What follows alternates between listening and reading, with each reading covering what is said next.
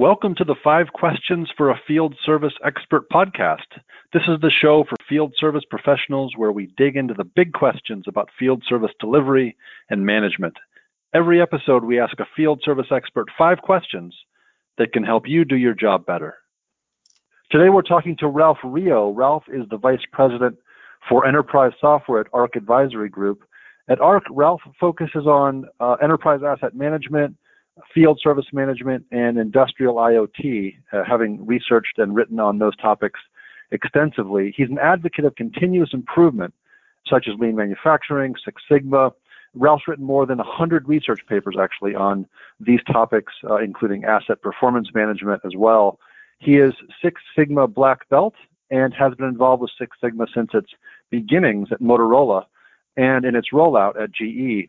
Ralph's research and work experiences provide a deep perspective for the management of continuous improvement programs, especially those in field service settings.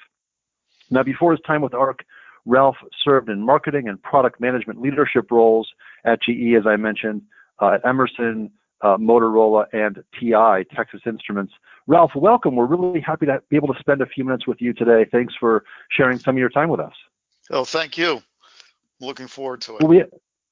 Very good, very good. We have 5 questions for you, Ralph, as we do for all of our field service experts. Are you ready to jump into those? Yes, thank you.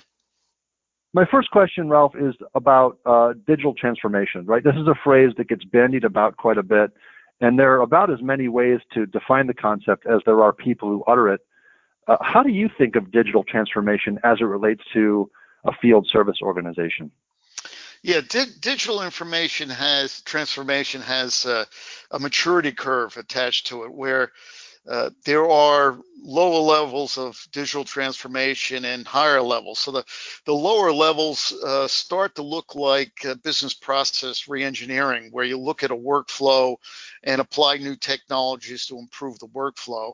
And higher levels of maturity is where you start to offer new products or new services. So if we talk about at least initially the lower maturity level, where you examine the workflow, we can think about the new technologies that have come about around networking and cloud resources. You know, these were all really generated, proven, obtained economies of scale, these technologies, with consumer products like our mobile phones. When these technologies get applied to field service, you have a route optimization by the dispatcher, so they get to look at maps and figure out where to send which techs. And then at the same time, that map gets displayed to the individual tech for a particular work order, and they get to see the route that they should take. So applying this technology vastly improves the workflow and the work processes for the field service technician. So you're talking about an evolving landscape for the tech and his or her day-to-day. And that sort of dovetails into the topic of industrial IoT and sensor technology, which is something you've covered extensively. The field service market is obviously moving inexorably toward that model. What implications does IoT and sensor technology have for the field technicians' daily work? Yes, so the most predominant application of IoT in the industrial sectors is for predictive maintenance. So this is where there is some kind of mathematical model of an asset to assess whether or not it's running well or running poorly, and when things start going bad. And that can be used to predict when an asset will fail. Those typically run in the cloud. You pull data from a individual piece of equipment. I like to call this a small data solution, where you're looking at 5, 10 data points from a particular machine. That certainly isn't big data, and using that to model its behavior. This has the potential of completely transforming the field service role. So if right now the role predominantly is reactive maintenance. Something fails, a service call gets called in. When equipment fails, you can't produce product anymore. It impacts revenue. That seems to get a lot of management attention pretty quick. There's a lot of heat in the system, and it's a reactive situation. I'm sure there's some field service techs out there who've been in some tense situations repairing equipment that impacted revenue. We have a chance to completely change that workflow and business model. If you have predictive maintenance, you can predict perhaps 2-3 weeks out that a particular piece of equipment is going to fail.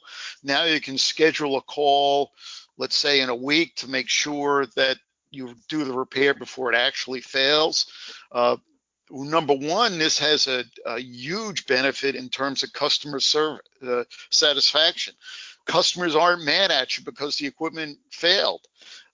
You have a much higher chance, if you're an OEM, of repeat orders, for example. Also, you can completely rethink your spare parts management.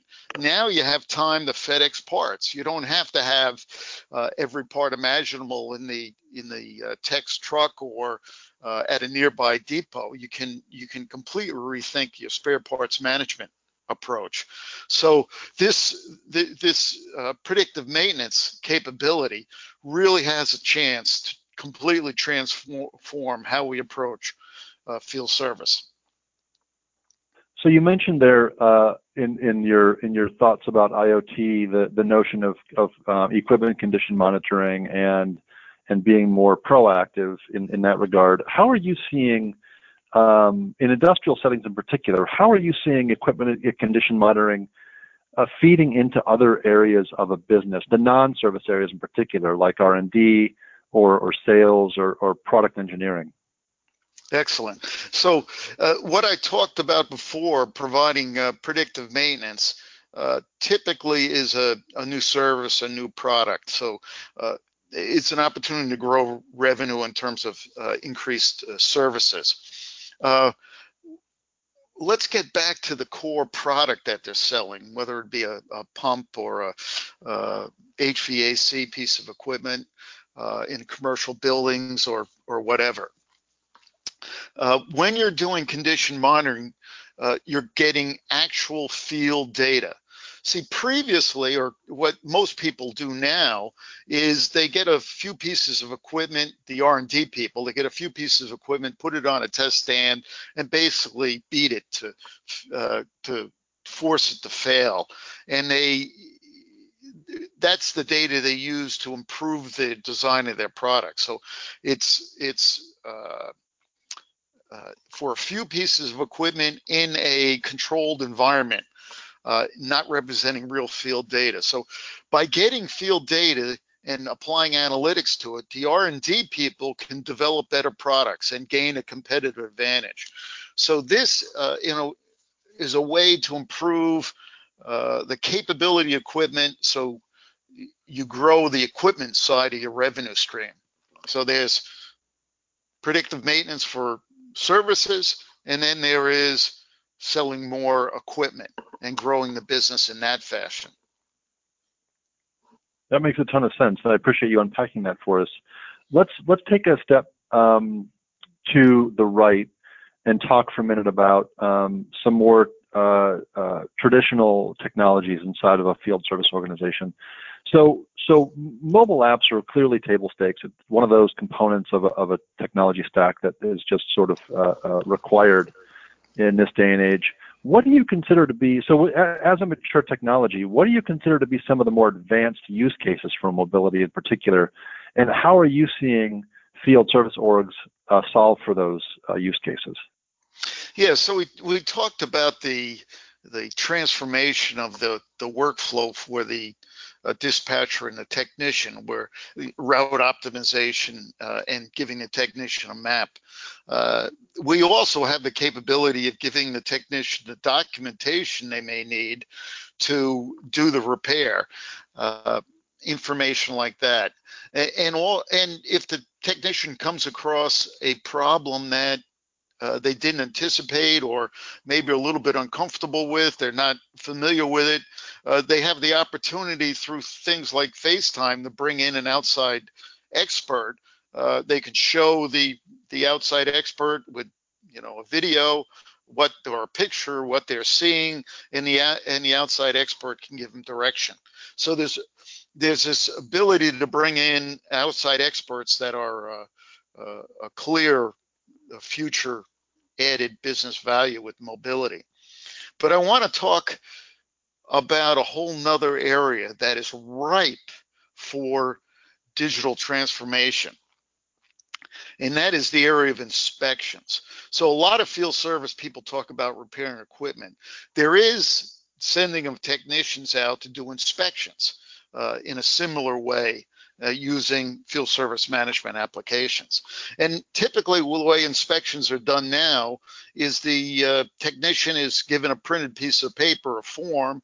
They go to the piece of equipment and they write down data about the piece of equipment. It could be readings off of meters, or it could be some text about are there any leaks or things that they see that are unusual about it. Well, this piece of paper typically is just filed away someplace, and the data in it is not really used unless something very obvious is wrong, and then it turns into a repair ticket. We have a chance to completely transform that with a mobile device, where instead of the form being a piece of paper, the form is a screen with dialog boxes on the mobile device. You enter data into the dialog boxes.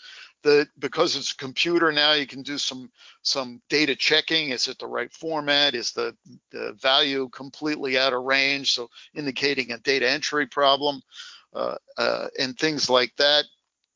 You can even Bluetooth meters into the device so the data is automatically collected. So now that the data is available electronically, it can go into analytics applications to do things like predictive maintenance, where you look at trends over time and maybe some value is going gradually out of range and or going towards a limit, and you can take action before it actually passes the limit. So I see another area of business transformation is around that inspection process. Excellent. That really, really rich insights there. Appreciate that, Ralph. So let's finish our series of questions here with a question about the C-suite. So field operations executives typically need to engage a CFO as sort of a purchasing partner, if you will, sometimes even the CEO of the business, depending on how the organization is structured. When building that business case for digital transformation, what are some of the most critical considerations you recommend that field service executive think about in building in? Yeah, that's a good thing to talk about, because there are several potential situations, and each one's a little bit different.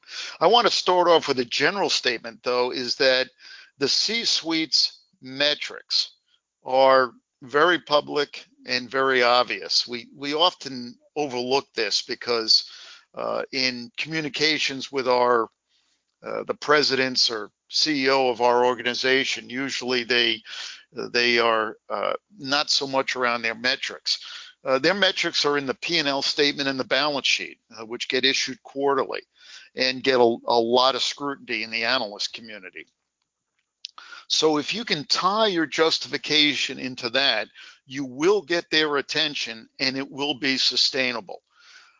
So I want to talk about just quickly two types of situations.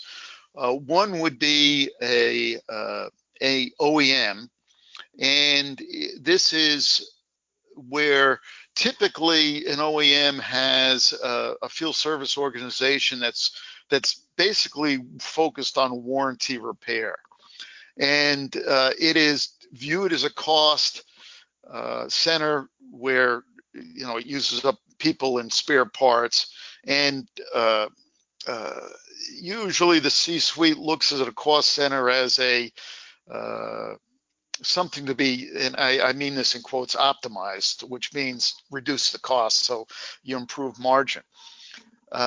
If the field service organization can transform to one where they're offering service contracts and then becomes a revenue-oriented area, a P&L center, that and start adding revenue to the top line, that completely transforms how the C-suite will look upon the field service organization.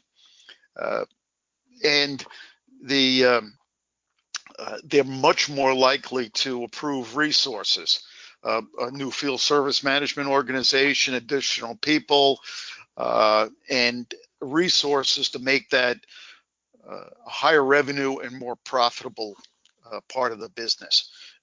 You completely change their view of you from a cost center to a revenue opportunity, and you will get the resources you need to be successful. The other situation I'd talk about is this may be more of where the business owns the assets. So this would be like power transmission and distribution.